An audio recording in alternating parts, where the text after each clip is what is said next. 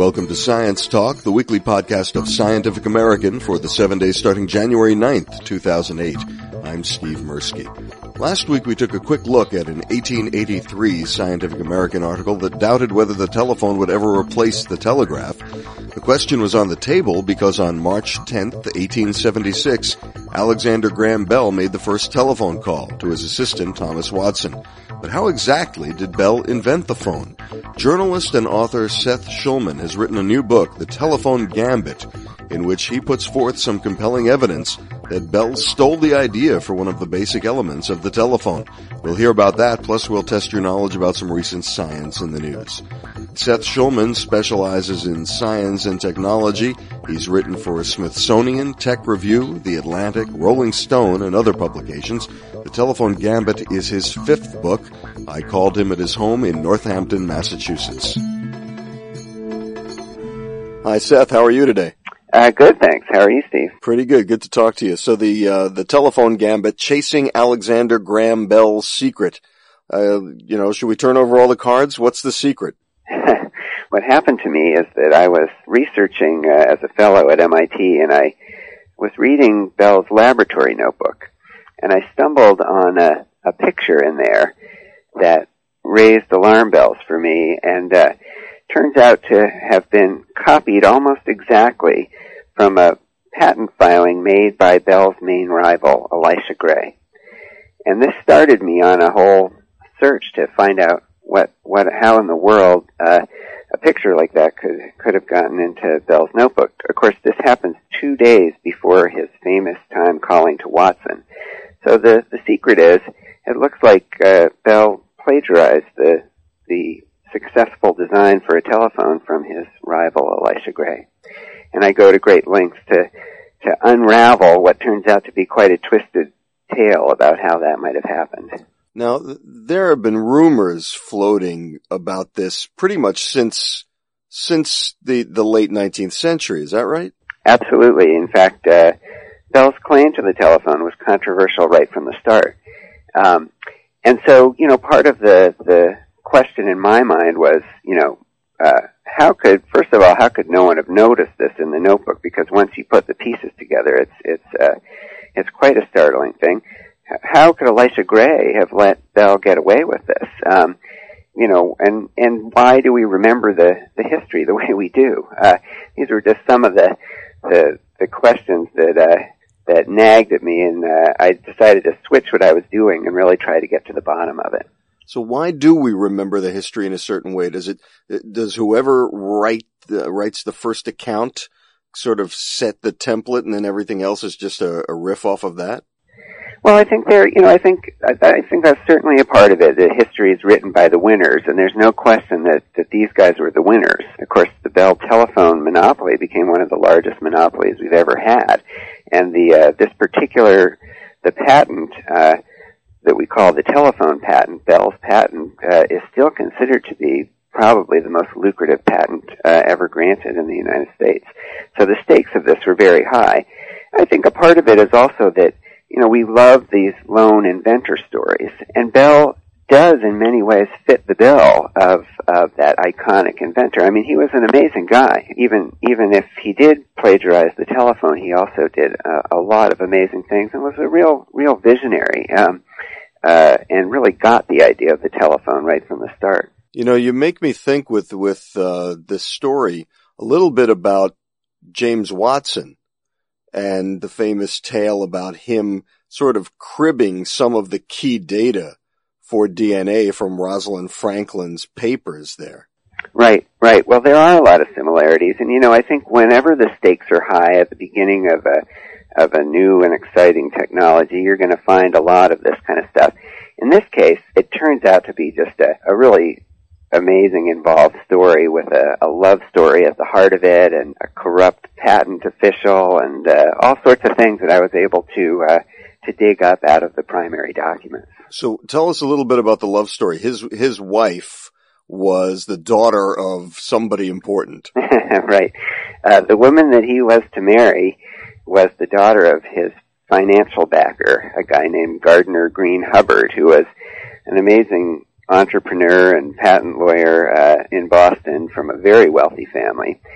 And Hubbard's daughter, Mabel Hubbard, was deaf and was actually a student of Bell's and was some 10 years younger than him. And Bell, right at around the key time when the telephone was being developed, Bell just fell head over heels in love with this young woman.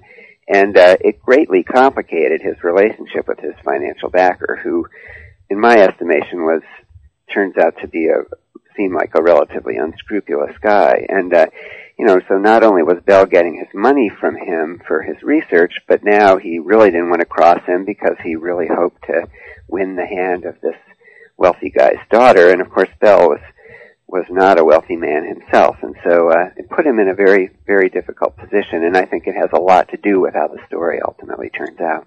So take us through the actual couple of days there when the patents are being filed and what you think that Bell actually did. Well, one of the fun things about this book is that I write it as a kind of nonfiction detective story, where I recount absolutely, scrupulously, honestly, what happened to me over the course of a year of researching this subject. So I'm a little reluctant to give too many of the twists and turns away, and it's quite involved. But the bottom line is this, that we know for a lot of reasons. First of all, there was this picture in Bell's notebook. He must have seen a picture of Gray's filing. What had happened is that Gray had filed what at that time they called a caveat at the patent office, and this has since been discontinued. But at the time, if you didn't have at this time, the patent office required everyone who wanted to patent something to require a working model of their invention. And if you filed for a caveat, what you could do is sort of reserve a spot. You would have a year to file the model and finish the patent, but during that time, the caveat would have all the same power as a patent. So you basically stake out some turf. And Gray's caveat was for a device to transmit voice over a telegraph wire. At the time, the holy grail of the moment, what people were really looking for in this field was not a telephone, but actually a telegraph that could send multiple messages at the same time. This is what Bell was working on. This is what Gray was actually working on. Thomas Edison was working on it. They wanted to increase the bandwidth of their day. Exactly. They had a bandwidth problem, and the telegraph was becoming popular, and wires were needing, they were starting to string. Sometimes you see these pictures of telephone poles with tons of wires on them from the late 1800s. So the person that could come up with a means for at this time, of course, you could only send one message at a time, one telegram at a time. So the person that could figure out a way to send multiple messages would really have something that would be quite a lucrative invention. So this is what everyone was racing for, but meanwhile, Gray had come in with a caveat on this very novel idea to send voice over the telegraph wire. Bell had been called down to Washington on a patent that he had filed for a multiple messaging telegraph. And it had raised interference with other patents that had been filed around the same time, including one from Elisha Gray. We know from Bell's notebook and from his letters of the time that he went down to Washington to try and sort this out with his patent attorneys. And what I was also able to turn up, and this comes later in the book, is that before he died, the patent examiner who was involved in this actually filed an affidavit in which he admits that he showed Bell Gray's confidential filing, and he did so because he was an alcoholic and he owed money to one of the partners in Bell's law firm, who he had served with in the military, and he felt indebted to him, and so he did this. And so basically, through this and many other things, I was able to really piece together exactly what happened, and I think, because it's so based on letters and the primary documents of the time, I think people will probably find it convincing. Really fascinating. Talk about the psychological effect on you when you realize that you're about to, throw a spear into a myth here. Well, if you want the honest truth, the initial reaction was really one of kind of dismay and fear. I mean, I talk about this in the book. I thought I must be wrong, basically. And so when I first found that picture in the notebook, I just shied away from doing anything about it. I mean, it might sound a little hard to believe, especially for someone who's been a reporter for a long time, but the fact is I really liked Alexander Graham Bell. And one of the reasons I was there at MIT for the fellowship year is I was doing a project that had me looking into some of his stuff because I admire him. And so it was kind of like news that I really just didn't want to know about, and I didn't want to be the one, who am I to go up against more than 100 years of history, and these kinds of historical myths are powerful. So initially, I guess I just sort of shied away from it. I read a lot of secondary sources, tried to figure out what other people had said about this, or if anyone had noticed it, and it only made things worse for me. It made it more confusing. In fact, one of the main biographers, a guy who actually won a Pulitzer Prize, Robert Bruce, who wrote a big fat biography of Bell, he actually cast the aspersion that Gray might have cribbed his ideas from Bell. So then I'm thinking, well, gee, maybe I've got it backwards. But the more I looked into it, I didn't have it backwards at all. And I'm able to kind of sort that out. And once I found a few more sort of clues on the trail, I really got hooked in. There were so many, it was so at odds with the history that I had learned as a kid and that everyone knows, that I thought, you know what, I'm just going to really try and get to the bottom of this thing. And it turned out that even though I'm something of a novice at this kind of archival research, I was there at MIT with a lot of really eminent historians of science and technology who helped me out quite a bit, and I was able to go to a lot of archives and really find an unbelievable wealth of information about this. I remember seeing the movie about Bell with Don Amici. Right. And there's no movie about Elijah Gray. No, there is not. Yeah. There's not. And that was, that's a fun part of the book too, because it was much harder to find out. Bell wrote down everything, and one of the great things that is a lot of fun for people if they do read the book. Bell's papers and most of the really key primary documents that I use in the book are available online from the Library of Congress in high-resolution digital form. It's just a fabulous resource. It was fabulous for me, and could be a lot of fun for people who get involved in the story themselves, because you can actually pull up the copies of the letters in Bell's own hand from the straight from the web, and it really helps to bring the history alive. And you can do that over your DSL line. Yes, you can, right, which is, of course, a descendant of the technology that Bell himself pioneered. So that's fun. Now, meanwhile, Elisha Gray, you got to go into, look at musty papers for the most part.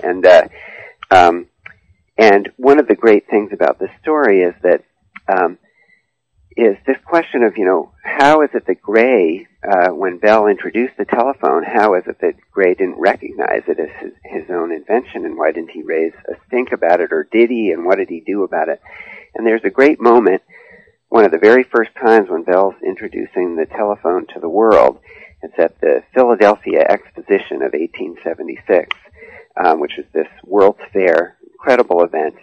And there's a panel of judges that's going to decide the most amazing invention of the event. And there are actually a lot. This was, of course, the golden age of invention. There are all sorts of things happening. But who's on the panel? But none other than Elisha Gray. So you have a situation where Gray is actually passing judgment. Bell has to demonstrate his device to a panel that includes the guy who he plagiarized the whole transmitter idea from. And so there's a lot of tension there, and it's there in Bell's letters, the trepidation that he felt before that. And it's pretty amazing how he was able to get away with it. And that's sort of part of the interesting thing I was able to, another one of the parts that I was able to unravel a bit. Well, we'll make people actually read the book to find out how he got away with it. Right, okay, good. Let me ask you about let's say a couple of good things about Bell. He was a really gifted inventor and a real scientist and kind of a visionary in a lot of ways. You talk in the book about how later in his life he got involved in biological experiments with sheep breeding, and also he was worried about the greenhouse effect more than a century ago. That's right. No, he had an incredible life. One of the founders of Science magazine, the head of National Geographic for a while, also invented all sorts of things, played an incredibly key role in the invention of the airplane. He was crazy for flight, and this is one of the first ways that I'd known about him because I wrote a previous book about early aviation in America called Unlocking the Sky. And Bell played an incredible role because he was that much older, but he amassed a team of young people who actually won the Scientific American Prize for the first public flight in America, beating out the Wright brothers, who had invented a plane but had yet to publicly demonstrate it. So it was Bell's team that actually took that prize. So this was Scientific American sort of had the X Prize of the day. They did. When is this, in the 1900s? Yes, 1908. Scientific American quietly wrote to the Wright brothers and said, we've got this team, Bell's team, wanting to come in and demonstrate a plane, and we've heard that you have that you're working on something. Don't you want to do it and demonstrate a prize? And the Wright brothers at the time were, they were an odd set of brothers, and they basically were very worried about regaining control of the airplane, so they weren't ready to show it to anybody yet. They wanted to, they already had a strong patent on the airplane, but they were in negotiations trying to sell rights to government. The U.S. wasn't really buying, but, so they were tied up with their own idea of how to bring this technology out, and it had gone on for years. They still hadn't demonstrated it, and meanwhile, Bell's team, which included a guy named Glenn Curtiss, came up with an airplane that had many of the modern features that we take into account today, including tricycle landing gear, and it had used control, a more modern form of control on the wings, and ended up with top honors from Scientific American. They sent out a team to upstate New York and witness the flight. You had to fly for more than a kilometer, and they did it. And later on, you find the engineering firm Curtiss Wright. Well, that's right. Ultimately, Curtiss, the Wright brothers bankrupted Curtiss twice, and they, there was a long patent battle, but ultimately at the very end, Curtiss was able to buy them out. He just made a better airplane from the start. And again, Alexander Graham Bell played a key role in bankrolling that research and also serving as the sort of guiding light. So he was certainly a talented guy and a visionary. And the other thing to remember about this telephone story is that it all happened when Bell was still in his 20s. The telephone was invented when he was 29 years old, so he's a very young man at this time. And an interesting thing about the story, I think, is that it sheds a whole different light on a lot of the things that happened to him afterwards, I believe. One thing is that he, all the biographers note that he never had anything to do with the business side of the telephone company that bore his name. And people usually say, oh, well, he didn't have a head for business. But I think there was a lot more to it. A really interesting thing that's never been explored quite so much is that in a very unusual move for the time, he ended up giving all his shares of the telephone company. He's a third owner of the company with his financial backers. And after all this transpires and he marries his young wife, and he gives all the proceeds of the telephone, writes them over to her name, which is just about never done in that period. And he just washes his hands of the telephone company. And so I think there's a very interesting tension because so much of his fame and status in the scientific and technological community of his day was due to the invention of the telephone, and he certainly profited from that and really liked it, demonstrating the telephone to the Queen and winning prizes and honorary degrees. But I'm sure there must have been some guilt and remorse in there too, and I think it shows up in a lot of things that transpired in his later life.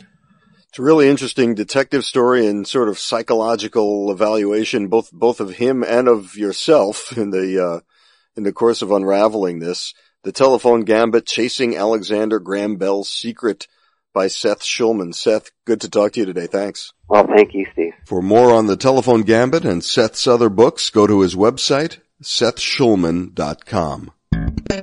Now it's time to play Totally Bogus. Here are 4 science stories. Only 3 are true. See if you know which story is totally bogus. Story 1. A NASA spacecraft will come within about 200 kilometers of the planet Mercury this week. Story 2. A new study finds that violent crimes increase after a new violent movie comes out.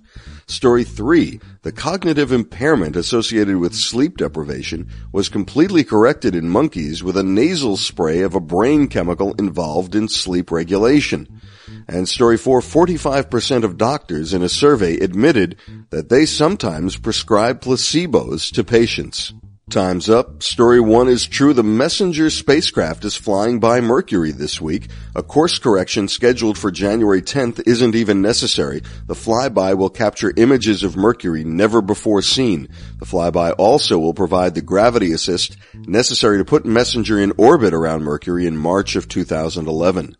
Story 4 is true. 45% of 231 internists surveyed said they knowingly, on occasion, prescribe placebos, figuring that since there's a placebo effect, maybe it can be taken advantage of.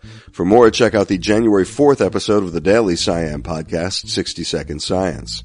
And story 3 is true. Sleep-deprived monkeys given a peptide called orexin A had their cognitive skills improve to normal even after staying awake for up to 36 hours. Military personnel, on-call physicians, and of course, cramming undergraduates are potential beneficiaries of the research, which was published in the Journal of Neuroscience. All of which means that story 2 about a study showing that violent crimes increase when a new violent movie comes out is totally bogus, because a study presented last week at a meeting of the American Economic Association found that violent movies seem to actually decrease crime rates. Probably because those prone to violence are sitting in a movie theater enjoying depictions of violence rather than contributing to mayhem.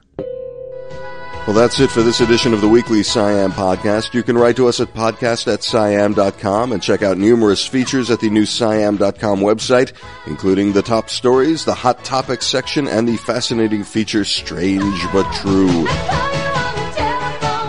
For Science Talk, the weekly podcast of Scientific American, I'm Steve Mirsky. Thanks for clicking on us.